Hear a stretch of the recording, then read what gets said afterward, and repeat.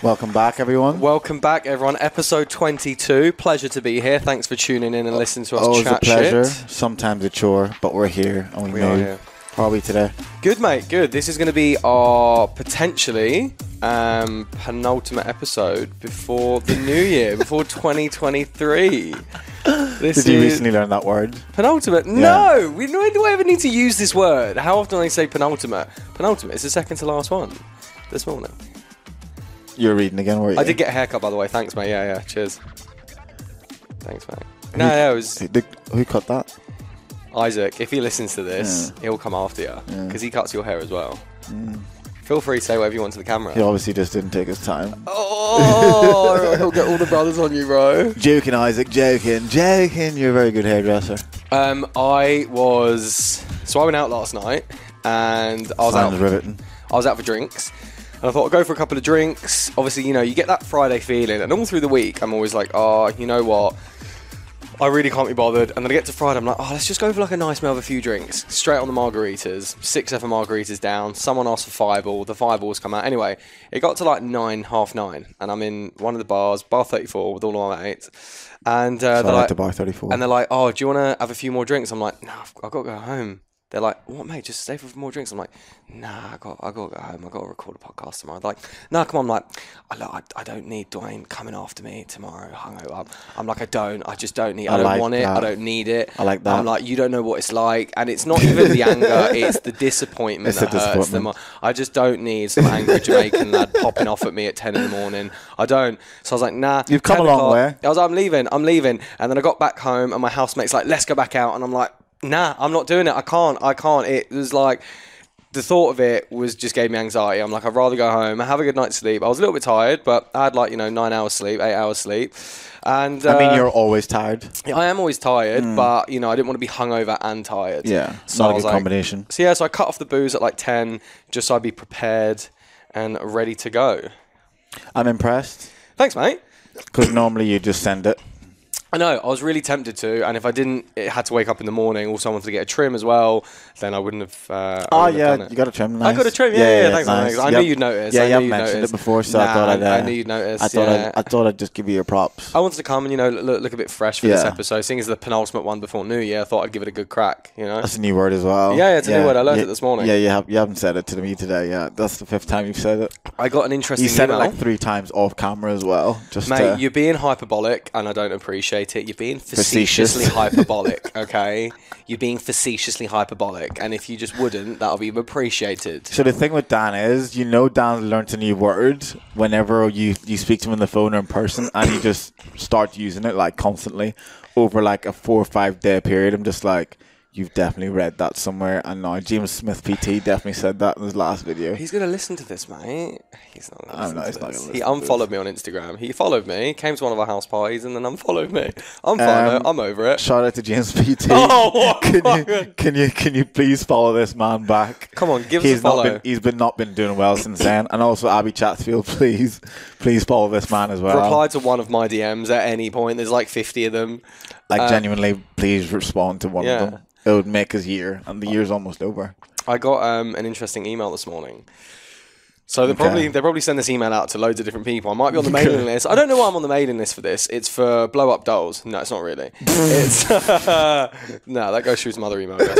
It's for I got asked to come on for an audition because I applied just for the bands for the Bachelorette. Right? I was talking to my housemate. Yeah, do you remember? I was talking to my housemates and I was like, oh, fuck it, let's give it a go. It could be fun. That's funny. So I applied for it, got halfway through, and then they called me. They're like, hey, we had a look at your profile. Man, you look like the dog's bollocks. We'd love to have you on. You'd make our day.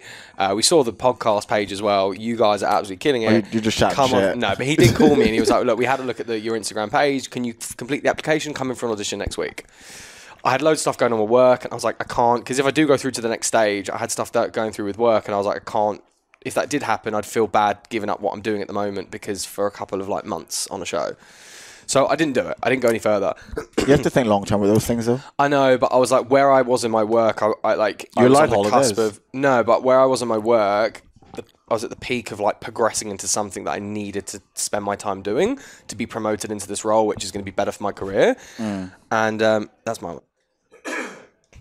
It'd be better for my career. So I turned it down. Anyway, and then I got an email today saying if I want to be the barman for first dates. How fucking sick would that be? That's an automated email out to loads of people. Right, okay. So I'm saying, okay, I'm assuming it's an automated email because it said hi and then the wrong name. I was like, my name's not Janet. Anyway, how sick would that be? Mate, I think I'd actually do really well at that job, like being the barman. You know, they turn up, be nervous. Have you seen First Dates? I've probably watched one episode. Yeah, so they basically rock up. The lad's usually there. He's waiting for the bird to come, and then they sit down, do like a whole meal thing. Anyway, so I'm like, I think I'd be really good at that. So be behind the bar. All right, mate. Never worked behind a bar before. No, but it said on the thing you don't need any bar experience. You just need to be able to just talk and chat shit and just be confident. And I was like, this would be quite fun. He says like you need to be able to pour a pint, and it's like it's not that hard. Anyway, so I'm like, imagine being behind the bar and the guy comes in. All right, mate, bit nervous. Pop the bluey, have ya? Fucking you a bit nervous with your date. I think it'd be really good at that. Do you know what I mean? Give him like the calm his nerves, have a bit of a chin wag. I think it could be good. I actually thought, I was like, I'd love to do that. That would be like the perfect role. The barman for first date. Just chat shit with them. You nervous for your first date, mate? Oh, what's she going to look like? Have you been catfished? Oh, you never know. Do you know what I mean? No? Yeah, decent. So that's what I thought I was going to... Nice candle. Did you apply? Did you respond to the email? I did, but it said blocked. No, I didn't respond. But I might actually do it just for the band. I might do it. But how long will you have to take off work, though? I think it's like 8 weeks. 8 weeks solid? I think so. So you take off 8 weeks to be a barman, but then you wouldn't take off 8 weeks to like be in the Bachelorette. Because I didn't want to be on the Bachelorette. One sec, let me have a look at. Because I'd rather be like the Bachelor, but I turned that down because that's just not for me. Do you know what I mean? It just doesn't really match my style. You definitely suit the demographic that they're looking for. Thanks, man. I appreciate that. No, I can't find it. Funny that. I'll find it here. First date. Oh, here we go. So we are looking for a bar person. Fucking Alexa. We're looking for our first bar person. We're looking for an extroverted, confident 25 and up year old who loves to have a chat. No previous bar experience necessary. It's Sydney based, have full-time ability for an audition on the 29th. It's a paid opportunity. The deadline is by the 28th of this month. Okay, so it doesn't actually say how long, but I'm guessing it will be over like somewhere from like... So you just confidently guessed I'm guessing it'll be like over 6... you'll have to be there the whole program. Do you know what I mean? You're on all the dates, so I assume it will be like a whole process. But yeah, I might apply for it. It could be fun. Imagine seeing me on TV. Shout out, subject to change. Oi, oi. Are you the barman from First Dates? Are you the guy on Mr. Combank's podcast? Yeah. So thank you for coming to my podcast for the 22nd time. I appreciate that. One of our mates said that last night. She's like, you're just like an last night? Tyra said this. She's like, you're just an ongoing guest on Dwayne's podcast, aren't you? She's like, you're a consistent guest on his podcast. And I was like, and you can fuck off. The fans love you, mate. That's just what kind of... I wouldn't have it any other way. I just thought one day the logo is going to change. It's just your face. I'd be like, great. Awesome. Oh, good. Well, hello, everyone. We are today going to be talking some shit. Some shit, boy. Some good shit. But as always, please like, follow, comment on all our social media platforms. Get us on the old TikTok. We're trying to catch up with the old Gen Zs. We've been... a couple of decent videos up there hitting 30,000 views. Can't really complain. So keep that going. But today, if you've been on either mine or Dan's Instagram or the Subject to Change Instagram, which I'm sure you have, which obviously you have because you haven't your notifications switched on, we are going to be talking about what are the key things that we learned and what some of you learned about yourselves or the other person when you were in a relationship or a quote-unquote situationship. So situationship is kind of, for anyone that doesn't know, is just a point within a time when you're with someone where it's not a fully pledged relationship, but there is somewhat of a emotional and physical connection or commitment to each other without the quote-unquote label of a girlfriend or boyfriend, which I'm sure many of us have been in one. Mm-hmm. Have you, Daniel? I have indeed. He has. He's been in quite a few. I don't want to talk about it. And he's also been in 2 long-term relationships, which will be great to which I've never spoke about before. Yeah, he's not really like enjoying to open up about it, but I'm glad he's here to do that today, which is actually a good thing that you have been into like 4-year relationships, because I haven't. So I think I thought you was leaving that there. It's good that you have, because I haven't. No, because I guess like the experiences are going to be different. Yeah. In terms of probably what you learned from yours and what I've learned from mine, because 4 years is a long time, and you get to know someone a lot better over 4 years, obviously, than you would over, I guess, a year. Yeah. I guess I was saying this to someone the other day. I find the reason why a lot of relationships, one of the reasons why a lot of relationships nowadays break down is because we're in a day and age now where people put on a facade whenever they first meet you. And within the first year of being with someone, it's so easy to like pretend to be something that you're not. Mm-hmm. Pretend to like hide those little flaws that you know people probably won't like about you. The polished version. Yeah, you polish, especially within the first, I'd say, 6 months. You're going to be the best version of yourself whenever you meet someone, because it's the wooing stage you're chasing. And then the more comfortable you get with someone, the more you start to let down your guard, and the more you which is a good thing, because when you get comfortable, you want to be able to let down your guard. But sometimes people let down the guard and forget, oh my goodness, I forgot about this part of myself that I don't like, and now they've seen I'm it. an absolute fucking psycho. Yeah, you know what I mean? Not to that level, but you know what I mean. Well, I feel like you can't think about getting serious with someone. I think you can't do that until you're at least like 12 weeks. 12 or 16 weeks in. 3 months. Like, three and a half months. Because like, you really have no idea what that person's like. Even at 3 months, you don't know. Yeah, it depends. Look, if you're at 3 months, you're going on like 2 dates a week. What's that? What's quick maths on that? 2, 4, 6, 8. That's like 8 dates? No, 6 dates over. No, fuck. Sorry, twice a week. So 2 dates a week over 3 months. How many dates is that? That's 12 weeks. So that's 24 dates. 24 dates. Yeah. It's a fair amount of dates, to be honest. 24 dates. If you're seeing someone twice a week, I think over 3 to 3.5 months, you can kind of assess like where you're going to be. But like any sooner than that, I just feel like, I don't know, like you don't know that person. But then also, again, it goes back to like, even in those 3 months, you're still going to be relatively new. Just because you're going on that many dates doesn't mean like the amount you know about that person is going to be as vast. Like you're probably going to get into a bit of nitty gritty, but they're only going to reveal the nitty gritty to you that they want to reveal. And I don't think it's until like, for example, when you move in with someone and you're like on top of each other all the time, that's literally when you start to see parts of someone that you don't enjoy. And that's why a lot of couples, when they move in with each other, they potentially can break up, because it's like, holy shit, like you're really untidy and you're not even like getting better. And we've been with each other and living together for like 2 years. Are you aiming that at me? No, but you're untidy. Can't believe this. But yeah, so but I digress in that one. But yeah, so that's pretty much what we're going to be talking about today. And we're also going to like touch on some of the stuff that you guys also sent in. Yeah. I've got a list. I'm assuming you have some as well. Yeah. Good man. So I feel like the best way to do this, so we don't throw any of our past things under the bus, is to not do it in chronological order. So I was thinking, like, okay. Because I was chatting to someone this week, it's like, oh yeah, I'm just going to do it in chronological order. And then she's like, don't do that. I was like, why? Yeah. Because they'll let you know who you're talking about. I'm like, yeah, that's fair. Oh, that's okay. I have a feeling these people do not listen to this podcast. So fuck it. 2 of mine do. Do they? Yeah. Hey. Yeah. They'll know who they are when I talk about it though. So fuck it. Let's just. I'm still not doing it in chronological order. Okay, same. I won't. Because there's probably like a couple. One of them's quite harsh. So.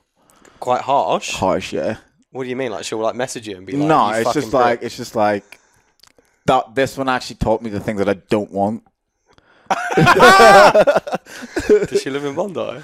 No. She doesn't.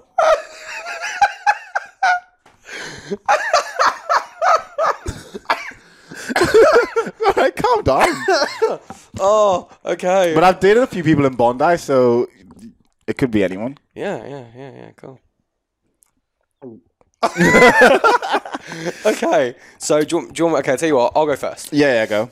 Okay. Have you got your little list? So I'll talk about mine.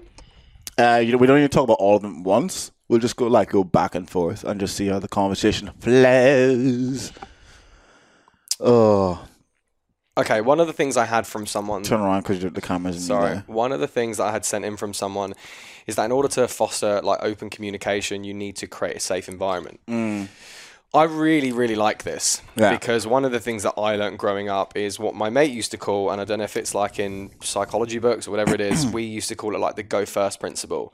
So what you want to get out of a situation, you have to put into a situation. So if you want someone to be vulnerable and you want someone to be like communicative, you have to show those traits instead of just asking for it and see if they can like mirror it.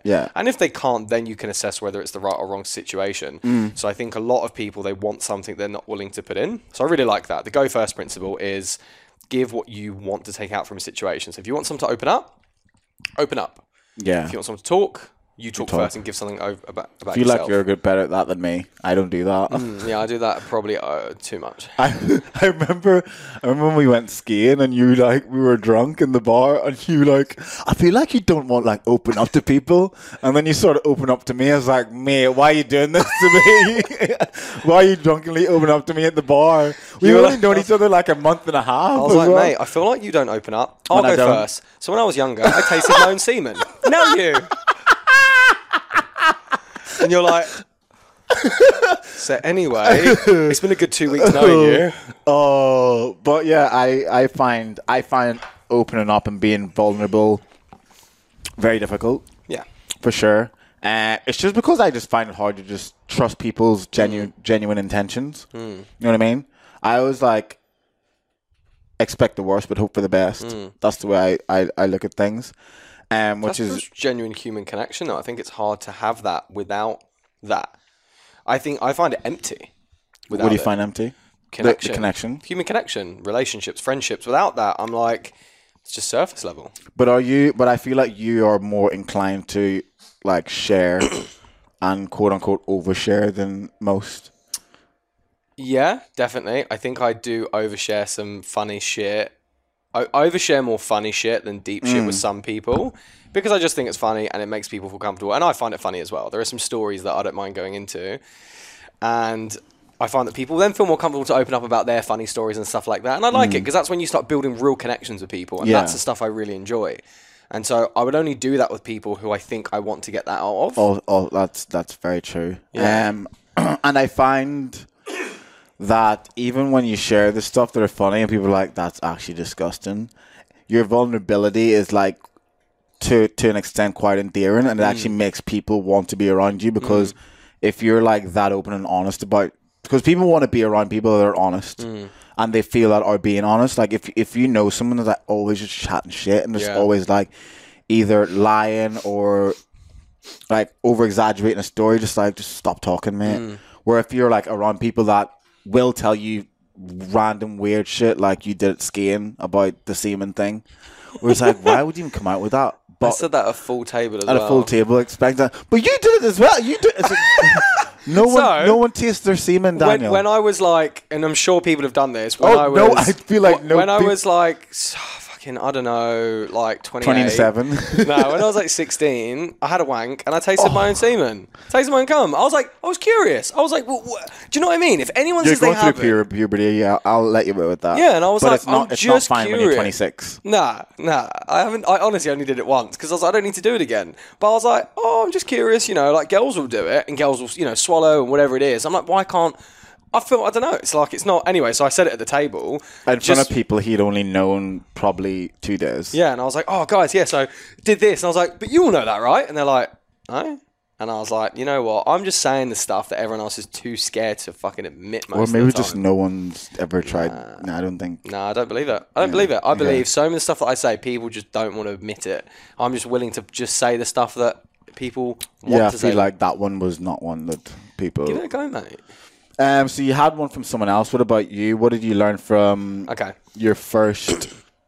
You've only had really like two relationships. Yeah, 2 like long-term relationships. So my first one was, I guess, like puppy love when I was like 17. Okay. So we were together for like 5 years, from 17 to like 21. And I think the biggest thing I learned is like being comfortable doesn't necessarily mean you're happy. And I think that...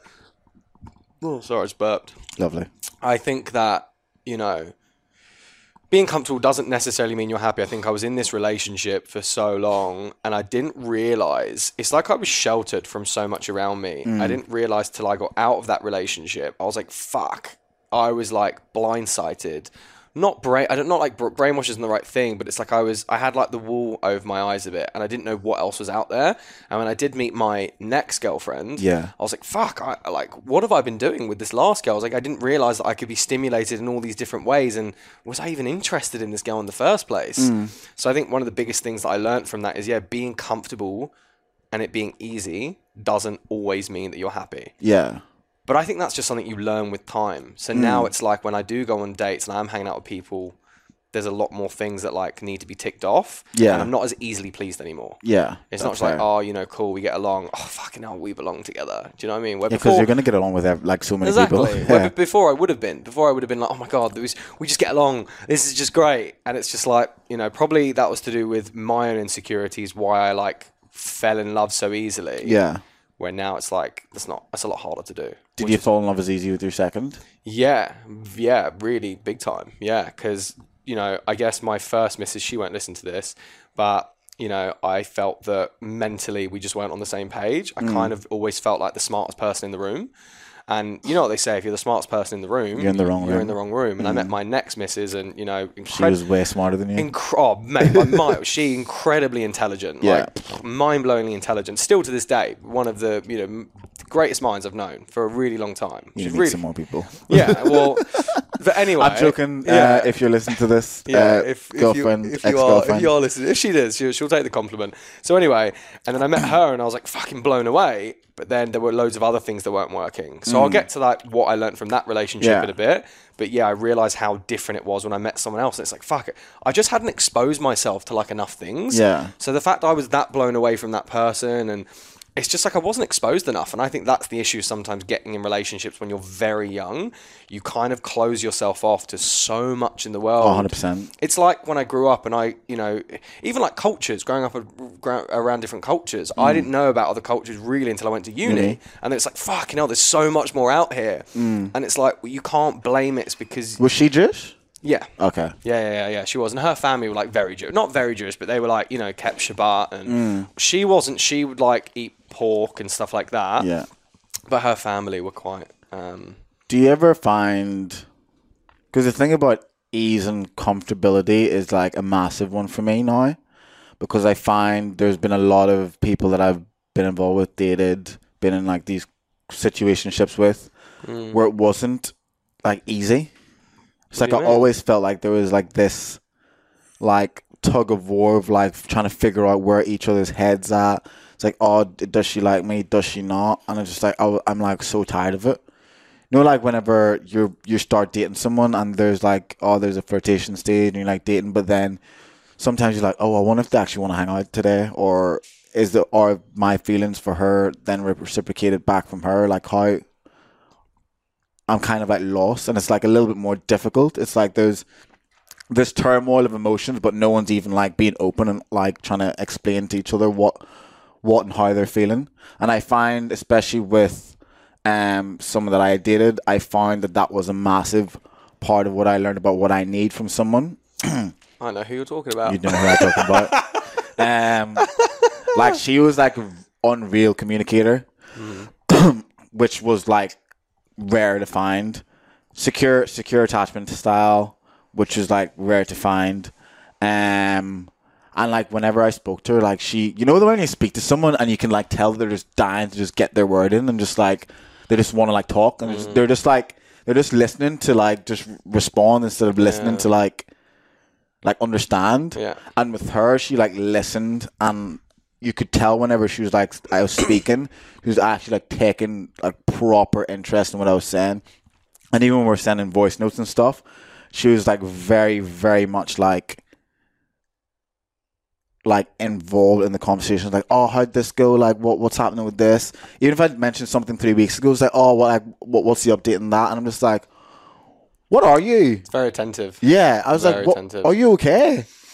Why aren't you ignoring me? Yeah, it's just like, why are you like being so attentive to me? This is like not what I'm used to. And it's like, it was a very like weird but good feeling. And then it's like, this is actually what I want. because normally the girls that I've been with, there's always like some sort of like that weren't compatible with. Yeah, there's some sort of always like there's always something that's going to make this more difficult than it needs to be. Whether there's their attachment style, whether it's like a past like ex-boyfriend that's kind of fucked them over and now they can't do this and now they can't do that. And as I said, the easy bit about it was like neither of us left each other doubting like how we felt. Because whenever we need to have the conversation, one of us just like brought it up, and that was that. And then, that's good. Yeah, that is amazing. But like, you don't get that very often, though. That's the issue. I think that you meet people, and this is what I found, is like you meet people who set like pillars for what you need, and I don't think you figure those things out. And that's why it's important to be on your own, because I personally don't think you figure these things out until you meet multiple people. Yeah. And it's not just about going around shagging and stuff like that, but it's generally about going on dates and connecting with people and being like, oh my God, that's something that I actually am really into. And that's a value that I really respect. Yeah. And I need that. Not that I want to be with that person because there are other things that won't work. Yeah. But I'm like, that is a pillar for what I need now. It's like whenever you date people, you're meeting them and finding out small little things from each person that you like, and like, okay, I need someone that's ambitious. This person isn't a good communicator, but this person is a good communicator and ambitious, and then they have something else that you take from that. It's like, okay, this person has all three of those things that they individually had. You know what I mean? Yeah. It's like each time you date someone, you find something that you do like, and then you probably find something that you don't like, and it helps to like give you a clear understanding of what you need in a partner. And at the end of the day, whenever you're dating with intention to like to date or to find a partner, find a relationship, find a husband or a wife, like you should be picky. Yeah, fuck yeah. You know what I mean? 100%. People's like, oh, you know, you need you to should like, you should have high high standards. You can't find the perfect girl, and it's like, I'm not looking for perfect. Nah. I'm looking for values that I respect. They don't need to be perfect, man. I don't want perfect. I'm not perfect. No one's fucking perfect. Exactly. But you can still have core values that you're like, 100%. I need that in someone. And that's perfectly okay to go for. If you're saying, I want to spend the rest of my life with this person, and I can't fucking be picky, are you joking? Yeah, and I find a lot of people like settle because they feel as if their standards are probably too high. Some people probably like are too like pernickety, but that's like when you speak to those people, some of the things they're after are very, very specific. Like very specific. You know, like they need to be a certain height, or they need to be like a certain like there's a few like things that are very specific where like when you look at core values, that's something that I think is achievable. Yeah. You know? Yeah. We're gonna go to something that someone wrote in. Go on. Is this about the bigger the bunda, the harder you fall? That is very true, though. That hit me hard. That is very, very true. One was learning to respect my boundaries, because when I didn't, my partner didn't. And they were like learning how to say no. Did they say what it was, or no, it was just that? Nah, just like that. I think that's definitely something that's really interesting to like pull away. Cause no, so sorry, you go. I got stuck for my words. Yeah. So when I read that, learning my boundaries, because when I didn't, neither did my partner. I think, and then she said about just learn how to say no. I think it gets to a point where people can feel as if they're probably the lesser in the relationship sometimes, and then whenever they feel like they're the lesser in the relationship, and if their partner is someone that can sense that as well, they can take advantage of that. And then they just become a yes person. It's like I've had an ex who was a yes person, and I didn't like it. Like always agreed with everything I said. I always just thought to myself, I have opinions. There's no way in hell you can agree with everything I've said. I was like, yeah. Oh yeah. Really? No. You know what I mean? So I think whenever they actually said something about the no test. So whenever they would go on like a first or second date, they would always decide just to say no to something random, and then just like you told me about this, just to see how that person reacts. So it could be something as simple as like a shot or a drink, and they were just like, if the guy was like, do you want a drink? And they're like, they say no, and the guy's like, oh, come on. They're like, no. And if the guy says it again, it just puts them off. It's like if you can't just accept the no to just a drink, Like, what other situation are we going to be in where if I tell you no, you're going to be adamant, and in a situation where I probably won't be in a place where I can even get away, you know what I mean? If we're going to push it to like that level of like, what's the word I'm looking for? I can't think of the word. Yeah. But yeah, if we're going to push it to that level, they say that they always try the no test. It was actually a girl that I went on a date with, and she did it on me, and I passed. Did you? Yeah, but I don't know what the question was. She wouldn't tell me. Can I not go back to yours? Yeah, I was just, oh, did you do it, me? She's like, yeah. I was like, when? She's like, well, not telling you when, but you said no. Oh, you were like, okay. I was like, yes. Can I come back to yours, Dwayne? No. He's the man for me. Oh, you raised me right, mother. You raised me right. So I think I've like swore minimally today as well. I know she was hoping to hear me. You said CUNT. So did I? Yeah. Oh, but I don't think I've been swearing. I hopefully I haven't been swearing as much. Hopefully I haven't. Hopefully I haven't. I'm trying to minimise it for this episode because I know she's keen to listen. What else did you learn from your most recent one? Or do you have one from the most previous one? Or the first one? I think something I learned from one of my previous relationship is... Are you doing any about your situationships? I'm just not going to say which one it is. Oh, yeah, that's fine. As long as you're doing ones about them. Because I'll be able to engage with those more because I've been here. I think that something that I learned from one of the relationships/situationships that I've been in is I need to be able to be vulnerable. Sorry. Someone being able to be vulnerable and be an effective communicator is like really, really important to me. Okay. Because I think I've come across people before, and I've done this in the past, where I see something wrong with someone and I'm like, I really want to like fix this. I'm like, oh, I really want to fix this. I really want to work on that. And it's like an innate thing, and it's to do with like my childhood and stuff that I've been through and how I was brought up. And I did that with some of my exes. Some of my exes, they had things about them and I was like, oh, I could change this. And I loved it. And I did this to my friends and I would like want to work on them and fix them and you know, make them better and like, you know, elevate them. And it's okay, but it's like you end up draining all your resources. So like that was a big part of me. And I think I used to confuse being able to work on a project to loving someone. And I think those, for me, used to like kind of overlap. Yeah. When now they're not in the same boat anymore. I don't think they're in the same boat anymore. So one of the things I learned from one of the relationships, like situationships, was I can't work on projects. So I know that, you know, when it got down to it and I felt that this person had things about them that they really needed to work on, I was like, I can't go forward with this because of that. Because I just can't. It's going to drain me, and it's not fair. When you figure that out? I think like over the first like couple of months, there were like kind of signs and like red flags for me, and I was like, and I remember I'd spoken to you about it, and I was like, you know, and I was like, this for me is a bit of an issue, and it's kind of like deterring me. This person I thought was great, honestly, was actually incredible, humor incredible. The experience was amazing, but there were these few things I was like, that for me is like a pillar that I now need moving forward. And I've learned this from my last relationship. I need this. I need someone who's already worked on themselves, who's worked on this communicative side, who's worked on being vulnerable, who's okay being open.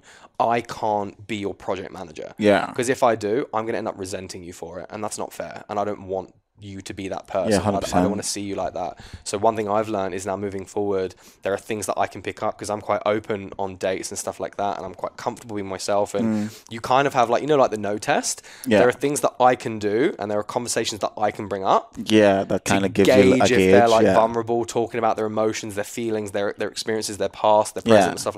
And if they kind of like hesitate and all this. How early do you do that though? Or if I'm hanging out, well, not on the first date, but if I'm like hanging out with them. Yeah. Over like a period of time. Over a period of time, I can start gauging those conversations. And their reactions is a big sign for me of like, okay, this person, there are things that have happened to them in their past and experiences that are stopping them. They need to work on that. Yeah. And that's fine. They might be in the process, but I can't be asked to be involved in it. I kind of need to be with someone who's already working on their shit or has worked on their shit. Someone's working on it. Cool. Awesome. Love that. I'll fucking, you know, but if I have to be the driver of it, nah, I can't do that. Yeah, if you have to be the driver of it, then it's never going to work. They're going to have to like want to Yeah, you can't push someone through the door. You can only show it to them. So that for me is like a big fucking thing now. That's good that you've got to a stage where you realize that that's something that you have and had been doing, and now you're transitioning out of that. Because I feel a lot of people will always go back to what they know. It's hard. It's addictive because the biggest addictive thing about it is that if you've got your own like childhood traumas or issues and stuff like that, then you don't have to deal with your shit because you're helping them with theirs. You work on someone else, and because you make them feel better, you feel better about your shit. And you're like, oh yeah, that's so good. I'm working on them. You're like, that's not the same as dealing with your shit. Yeah. Do you think that's why that was probably a part of it? You knew like there's stuff that you probably needed to deal with, but you. I think, to be honest, I think I have like worked on a lot of my shit through my own personal development, self-reflection. I think I have, but I think there will always be a tendency in me to want to work on other people. There will always be that tendency because it's just a part of who I am. But I'm like I have enough self-awareness to shut it off. Yeah. And I'm like, nah, I'm not doing this. Even though I want to, I'm like, oh, nah, I'm not doing it. It's almost in another sense when people date someone that they know they're not gonna like be with for a long time, you know, like that they know there's certain aspects about that person that like they don't see in the future, but they still date them because then it kind of deviates them from the idea of like committing to someone. It's like, yeah, if I date her for a while, then like the idea I don't need to worry about commitment because in my head it's not going to work. So I'm gonna get all the good things out of this that I can without actually having to like fully commit. It's like you know there's like little things about her or him that aren't what you like, but you do it because it's going to fill like that hole or that bit of or that puzzle in your life for that moment in time without actually having to have that overly committed part of you into it, which I used to do. I literally, for some reason, I used to always gravitate to or attract girls that weren't ready to fully commit, and then the idea of them not committing or wanting to commit to me fully like drove me to like want them more. It's like an ego stroke. Yeah, it's just if like they change for you, then you managed to change them. It's almost like me changing their mind would have been like a win. You know what I mean? Just because there's probably a lot there, to be honest. There's probably a lot to unpack. Yeah, I will see my therapist. But is she listening to this? A therapist? Yeah. I doubt it. It'd be interesting if she does. Be like, she doesn't have a podcast. I haven't told her yet. Oh, okay. So she heard it. It's on your next session. So I should listen to the podcast. You're pretty fucked. She says I'm alright. There's worse out there. She says you're right whilst writing 1,000 words. Yeah, you're fine. She actually went through like a whole booklet. It was weird. It's like, is this normal? It's like, don't ask questions. She wrote a whole book. What did you write? I just wrote you're fine.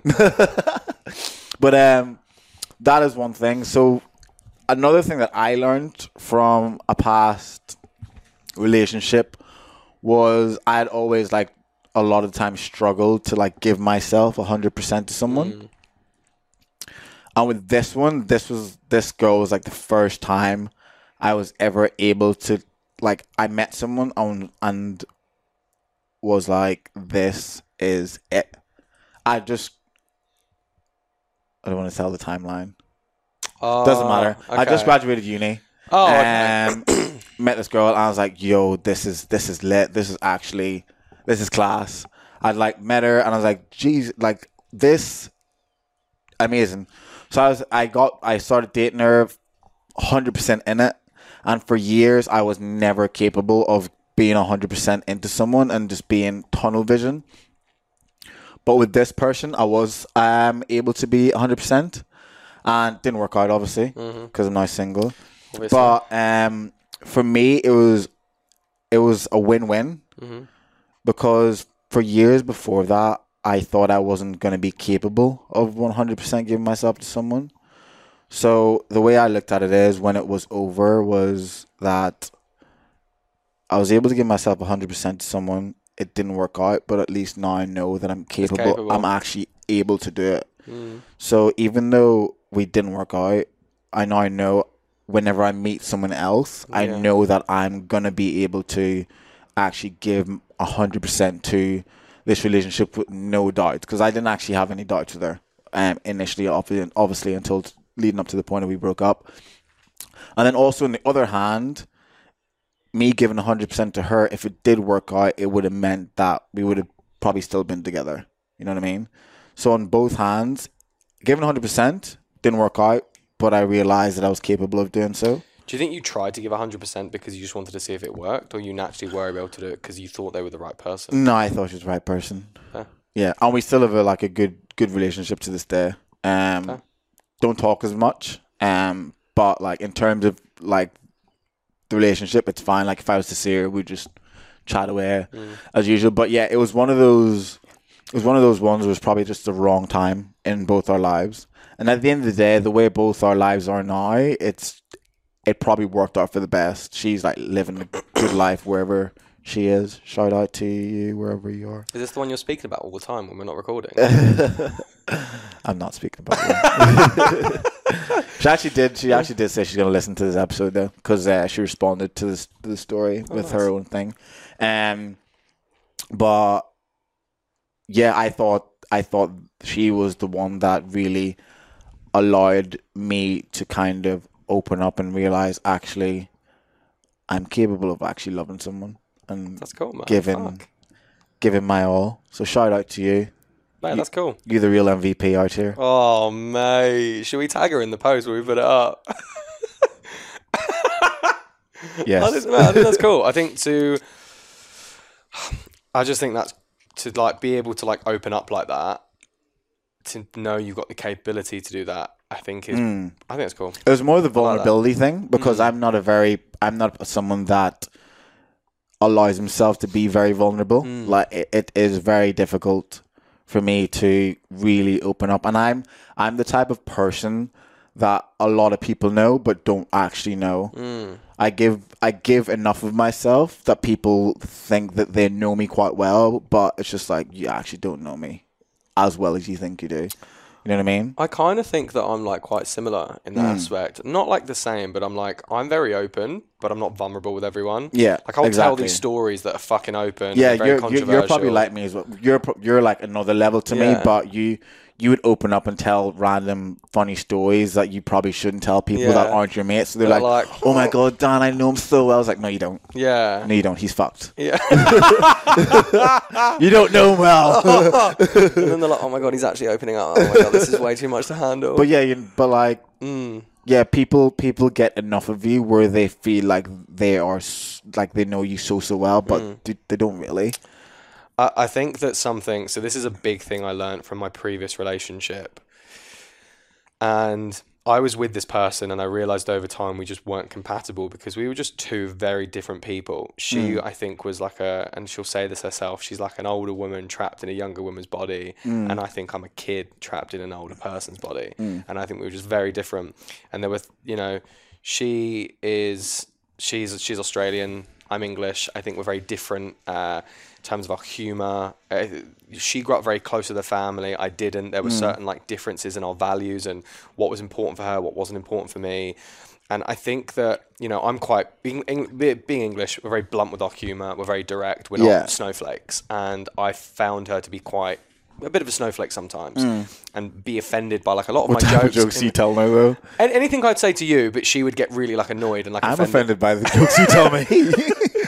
Well, this changes the conversation. I'm actually very offended. I'm offended by whoever you are. I'm offended by jokes. So don't feel like you're in the wrong. They're very offensive half the time. I tell him he can't say things, but he still says it. So don't worry. Well, I basically, like over time, I had to like sweep parts of myself under the rug. Okay. And over like time, I became someone that I didn't even recognize anymore. Actually, some of the followers sent me something along those lines about what it was. Was it my ex? No. This says, you can't change the person you're with and they can't expect you... Sorry, you coughed and it put me off. Okay. You can't change the person you're with and they can't expect you to change for them. They are responsible for their own actions and thoughts. It's not your responsibility to fix everyone. Which is kind of where you're going with. You're like, you felt like you were trying to like change parts of you. Be someone else. Yeah. I think there were parts of me, like I say what I think, and some of the stuff I say is quite controversial, and I just don't give a fuck, and it makes some people uncomfortable, but I think it's funny, so I'll fucking say it. So I really, really don't care. I've realised I've just sworn multiple times in that sentence. I'm sorry, Dwayne's mum. Please. I'm very sorry. I heard it, I was like, oh, I said fuck like twice in a sentence. God, I'm such a pig. Anyway. Her issue is like you swear so much in one sentence when there's no need to say that many F words. I realised it. It's just like, it's a six-letter sentence and he says fuck 3 times. All he said was fuck and left it there. Anyway, so I realised, wait, what was I just saying? That was in mid-flow of a sentence. Anyway, so I would say things that are quite controversial and I would think they're funny, but she would always like be quite offended and tell me I can't say that and stuff like that. And I would, as a joke, I'd be like, oh, like you're being a bit of a cunt, but like in like a bantery way. And she'd be like, don't call me that, or like, don't be. And I'm like, that's not like, I'm not trying to say it at you. It's just I'm saying about the situation. And I feel that we were just very different. She would take what I say, like, she would be offended by like, if you called her that and she was like, don't call me that, I feel like that's just like... Well, no, but like, I would say by accident in like passing sometimes. To her? Yeah, just by accident. You're calling her that, or you just saying the word? Yeah, just the word. And she would constantly be offended by it. And I'm just like... So that is just a very small part of it. But there were certain things I would do or certain things I would say. Part of my personality about who I am, certain bits of like my humour and my banter... And that for me is a really big part of who I am. And I had to just start sweeping it under the rug. And I kind of really started to resent myself. Yeah. Because I became someone who wasn't me anymore. And it's really hard when you have to constantly change who you are for someone else. It's very like downgrading. And you feel really awful about yourself because you become someone who you don't really recognize. And even my friends, when I broke up with her, they were like, mate, you have just completely gone back to being who you were. And it's was it that bad? They were like, it's so refreshing. Like, we'd be out for drinks and I could see you'd want to say what you're going to say and you would like... Stop yourself. And she would be like, oh, can you shut up and not say that? And I would be like, okay, yeah, sorry, I shouldn't have said that. And I would apologize for who I am. And, they were like, they felt bad for me. They were like, they could see it. And they were like, you are really not yourself anymore. And so one thing I learned from that relationship is I will not change who the fuck I am for anyone moving forward. And if someone doesn't like the sarcastic, prick, controversial shit that I have to say, well, then you probably will not get along with me and we probably aren't meant to be. Yeah. And that's like a really crucial big thing is that don't change yourself for anyone. Be who you are and the right people will come to you. 100%. So that was like probably, that was a big thing that I learned because I realized when I got out of it, how much I did like resent who I was for a while. I was like, well, I really did change everything about myself. Who I wanted, my values, my wants, my humor, everything. And I was like, that is just not okay. That is, I think that's like a massive issue. Obviously, this person sent that in as well. But you can't expect people to change because at the end of the day, if you want to change because you don't like certain aspects of them, they might do it for a while, but there's only so long they're going to be able to like suppress that kind of person that they are. You know what I mean? Especially if you're planning spilling a life with them, you're like, this is a part of you that I don't like, and they're like, okay, sweet, I'll just change that then. In 5, 10 years, 20 years, when you've got kids, those 1%ers add up. So anyone that heard that and is like, oh, all it was she told you not to say the word can't. That's just one example. That's just a 1%er. But those 1%ers added up to a joke, I would say, or my type of humor, and I would constantly be put down. Yeah. And I'm just like, I'm suffocating. Yeah. I can't be me. And that's big. And I think so many people who I've spoken to have been through like a similar situation where they had to change who they are for someone else. I don't think that's fair for anyone. No. You should never be made to feel like you have to not be yourself. No. Someone talked about learning their love language was a very important part of... Yeah. So they said, figuring out my love language made navigating through my relationships a lot easier, understanding myself and my partner. And I was like, that is a good one because I swear, if I knew what love languages were 8 years ago, and if I knew about attachment styles 8 years ago, life would have been so much easier in the relationships that I was in for sure. What, to like manage it, or just to like know that you need to leave it? Nah, to manage and understand what my partner needed. You know what I mean? Just even, for example, with my last girlfriend, I didn't really know about love languages, and if I think back now, one of hers would have been quality time, and just like things like I hated jogging.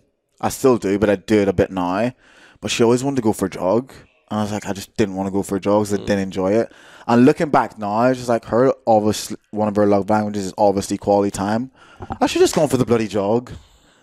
If I just gone for the jog, that would have made her day. Even like she wanted to do like facials and stuff. And when I literally said yes, she was like loving You life. love a facial now. I do now, yeah. But like back then, whenever I finally like said yes, she was on top of the world. She brought around all this plant that she had. Oh, that's nice. Aloe vera, like actual aloe vera plant, like peeled it back. She's like, I brought aloe vera. I'm just like, oh, bless your little cute soul. And, like looking back on it now, just something as simple as understanding how your partner receives love is such an integral part of ensuring that the relationship stays strong, because the way I'm going to receive love is going to be different to how your partner receives it, and the way I give love is going to be different to the way your partner gives it as well. So the way you receive it, so for me, mine would be physical touch and acts of service, the way I receive it, and the way I give it is physical touch and quality time. You know what I mean? Which back then I didn't really know, but now I do. I'm just like, that just makes complete sense, because even when I'm not into a girl anymore and I'm like, oh, I'm not really into it, I now look back thinking, actually, just like when I was kind of like getting over a girl and I wasn't really into it, I even looking back, I can think the amount of times like I was like physically touching or like holding hands or whatever and hugging and spooning and whatever, like reduced drastically. And I was like, oh my goodness, that all makes sense now. And if I'd known that, I probably would have been able to notice that, assess the situation, and probably got out of it a lot quicker than I did. Yeah. So I think like this person saying about love language is like top. Yeah. For sure. One of the ones that I got in was like being able to have a conversation with someone, and if you are having an argument, not having it flip back on you.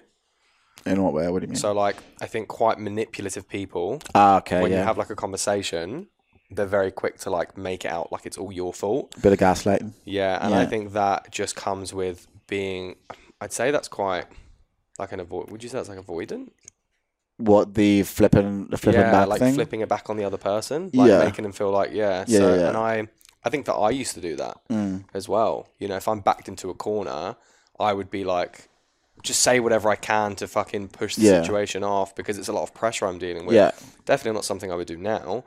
But, you know, and I think that is like a really big thing to learn, is that you need someone who can like just own up to being wrong. Yeah, 100%. If they've hurt you and they've upset you, just, you know, someone who can be like, yeah, that was pretty fucked. I can see why that happened. And, you know, moving forward, you know, I'll try and work on that. Yeah, that's definitely important, because I feel like the gaslighting thing is it's crazy, just so like toxic and narcissistic. Even when I watch, I'm just gonna say like Love Island, and there's a mad situation in the Australian one, and also in the UK one there's a bit of gaslighting, but this one was honestly Jess. you know I don't like Jess. You don't know Jess, if you're listening to this, which you probably aren't. We don't fucking like you. Yeah, you were so annoying on that show. Shout out to man like Witty. But even just watching that whole scenario unfold, I was like, how? I was baffled. The gaslighting was just so intense on national TV, and it made me feel really uncomfortable. Like to the point where this guy was like, you're just shouting. You're not listening to like, you're just listening to respond to me. I'm telling you. And he's like, he actually said, there's no point in me even saying anything, because you're just not going to believe me. It's like, I am telling you. He was like, I understand how you feel, and that's how you think it came across, but I am telling you now that is not what I meant. And she just pretty much attacked, like, are you saying that my feelings aren't accepted or whatever? And I'm like, this is actually horrible. It's very frustrating to listen to. How old is this person though? I don't know. We'll message our mate and see. But yeah, so that the gaslighting thing is just a mad one. I've been gaslighted before, but luckily I'm not an insecure person where the gaslighting just didn't work, because I'm just like, you're literally gaslighting me. So like if this was anyone else who was insecure about themselves as a person, This is what they would do. This would like fuck them up slightly. You know what I mean? Okay, yeah. But with me, I was like, you literally just gaslighted me, pretending that there was an issue, and then you started making out like I was doing something wrong when I wasn't. You just had a problem with something that you thought I'd done, which I hadn't. But you just came in pretending that I was being annoying and doing this and doing that, where I was literally just being normal. You know what I mean? So I think it's just really important to be able to like even just be aware of when you're being gaslighted. Identify for sure. that kind of behaviour massively. And if you ever have any slight indication that someone's gaslighting, you actually you just need to call them out on it, because then it'll make them take a step back and feel a little bit awkward, because like I feel like you're gaslighting because you're trying to make a situation out of nothing. I haven't done this, or you make me feel like something I've done is this, but it's actually not. You know what I mean? I think it's really important to do that. Yeah, I've been in situations like that where someone's making you feel like, well, they say there's nothing on, but then there is, and then they keep making comments about it, and it's like you're just not talking about what's on the cards. Yeah. I have a message. We can finish this off. A message from someone on our Instagram. Oh, okay. They sent in a really long message. So I'll read it. Okay. This one's quite good. I had one thing to finish on as well, but I'll run by that in the end. All right. So Is this says a scenario that came in? Yeah. So everyone, please send in your scenarios. We will obviously they're going to be anonymous, but we will be very intrigued to read them out and see if we can help you out. Hey, after listening to how well you solved another issue on the podcast, lads, I have a pretty complicated one that I wish to be anonymous. 4 years ago, I had sex with an ex. Next time I saw her out, and a few weeks later, she was pregnant. I haven't spoke to her since. Then a few weeks ago, she contacted me out of the blue, but I shut her down right away, as I am happily married now and have a house. Would you want to find out if the kid is yours? I forgot to put it was in a gangbang. My mates have said to leave it, but I thought another opinion won't hurt. So I said, thanks for sending that in. First of all, holy shit. Second, when you say it was a gangbang, do you mean the time that you had sex with her was a gangbang? As in, like, whenever he thinks she got pregnant? And he was like, yeah. He was like, yeah. I'd say yeah. So 4 years, had sex with her in a gangbang. Next time I saw her, she was pregnant. Hadn't spoke to her since that. Then she just contacted me out of the blue. And I shut her down because I'm married with a family in the house. This is such like an ethical conundrum, right? Because I think this is so complex, because like, well, what do you want out of the situation? Ethically, is it your responsibility to be a dad to someone who, for a chick you had sex with years ago or however long ago, and then you haven't? Well, he says she's an ex. She's an ex. So is it your responsibility that if she is pregnant, I guess, do you want to hang out with this person? I don't know. I guess it comes down to like the ethical question of like where your responsibility lies, basically. In my opinion, if I got someone pregnant and I didn't know if it was me, I probably want to know if it was mine. I'd probably be like, they're an ex, they're in my life, she's clearly around like where he is. Yeah, probably. Because the other alternative is saying, I don't really care if you're pregnant, I don't want a part of you, your kid, or any part of your life. Is that wrong for him to say that? That's the whole like ethical part. Is there a wrong or right? I don't think there's like a clear-cut wrong or right. I think it comes down to where your values are. Really. What's your opinion? I think somewhat the same as you. I think it depends what the intentions of the ex is, and then also what he hopes to get out of the situation if he decides to speak to her. I guess it's like, if you find out the kid is yours, what's gonna be your next move? Are you going to be in the kid's life? Are you going to support her? I don't know. If you're not going to be in the kid's life, are you going to support her financially?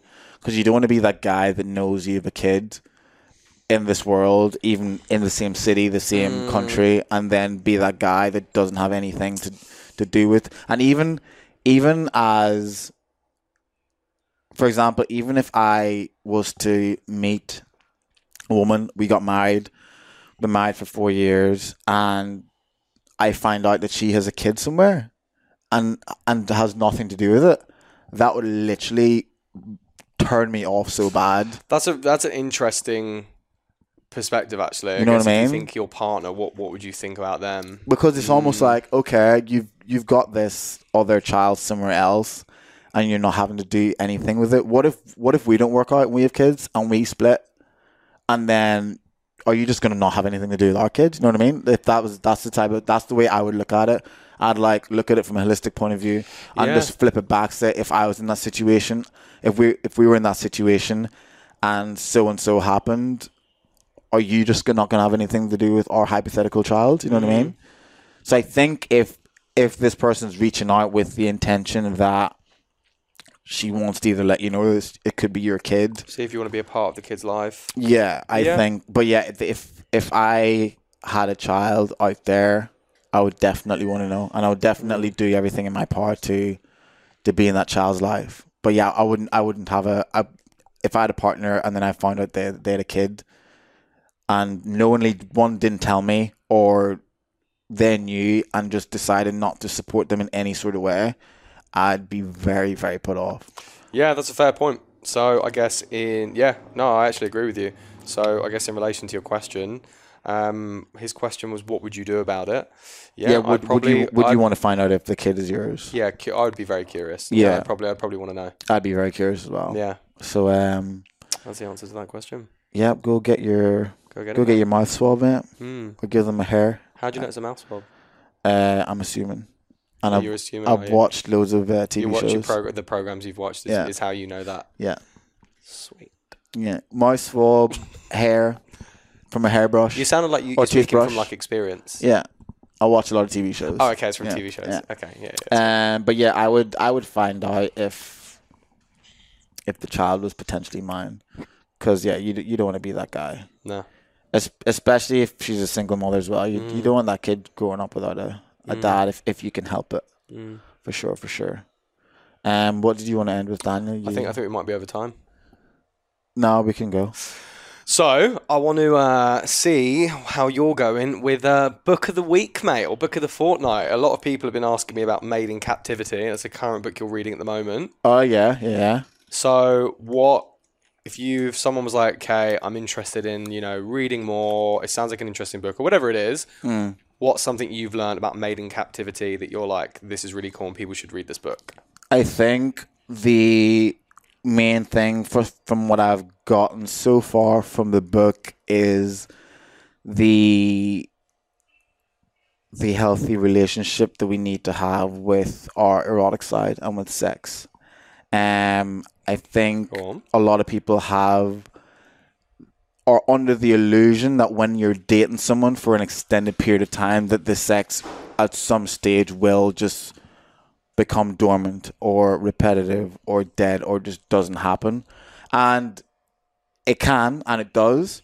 But I think one of the main talking points in this book, and what my gal Esther does, is try to speak to her clients and help them navigate through why the sex is no longer happening as often, or why has it become repetitive. And I think the idea behind it is that we need to actively see sex as a very integral part of our relationships and a part of life. As humans, we crave physical and emotional and spiritual connection with someone, with our partners, with our husbands, with our wives, whatever. And the idea is that so much of our relationship from sex as well comes from our childhood, and also comes from how our parents were when it comes to like sex. Like, if a lot of people, especially in this book, she does a lot of like case studies with her clients, and she says there's certain of her clients who have this really unhealthy relationship with sex because in their home their parents were very prude and they wouldn't talk about sex. So growing up, they were taught that like sex is like this sinful thing, which then correlates into then their marriage life and their adult life. Yeah. Stuff like that, yeah. So I think the book definitely triggers me a lot. because it talks a little bit about how a lot of people find it hard to completely lose themselves in sex. Because if you think about it, the things that you would do in a bedroom, like you wouldn't dream of doing out in public. Speak for yourself, man. You know what I mean? Like some of the stuff Speak for yourself. No, like yeah. Shut up. But yeah, so she touches on the fact that whenever you're with your partner and you're having sex, that should be the moment where pretty much everything is a go. Like you can completely express yourself in any shape or form, and she finds that because people have this very unhealthy relationship or can't have it with sex, like they're very much in their heads, and they're not able to completely experience that time with their partner. But that's what I've gotten so far. There's way more to it. I've done a lot of underlining and flipping over so I can like go back. Yeah. But once I finish the book, I'll bring it in for an episode and we can touch on a few bits. But yeah. And you started reading Attached? I did. I'm like 10 pages in. Fuck's sake. So I'm only quite early on, but it's actually really interesting. So you haven't got to the page where you do the test? Nah. Okay. But I actually now having a think about it. So I spoke to my ex a while back, and because it was something to do with a few different things.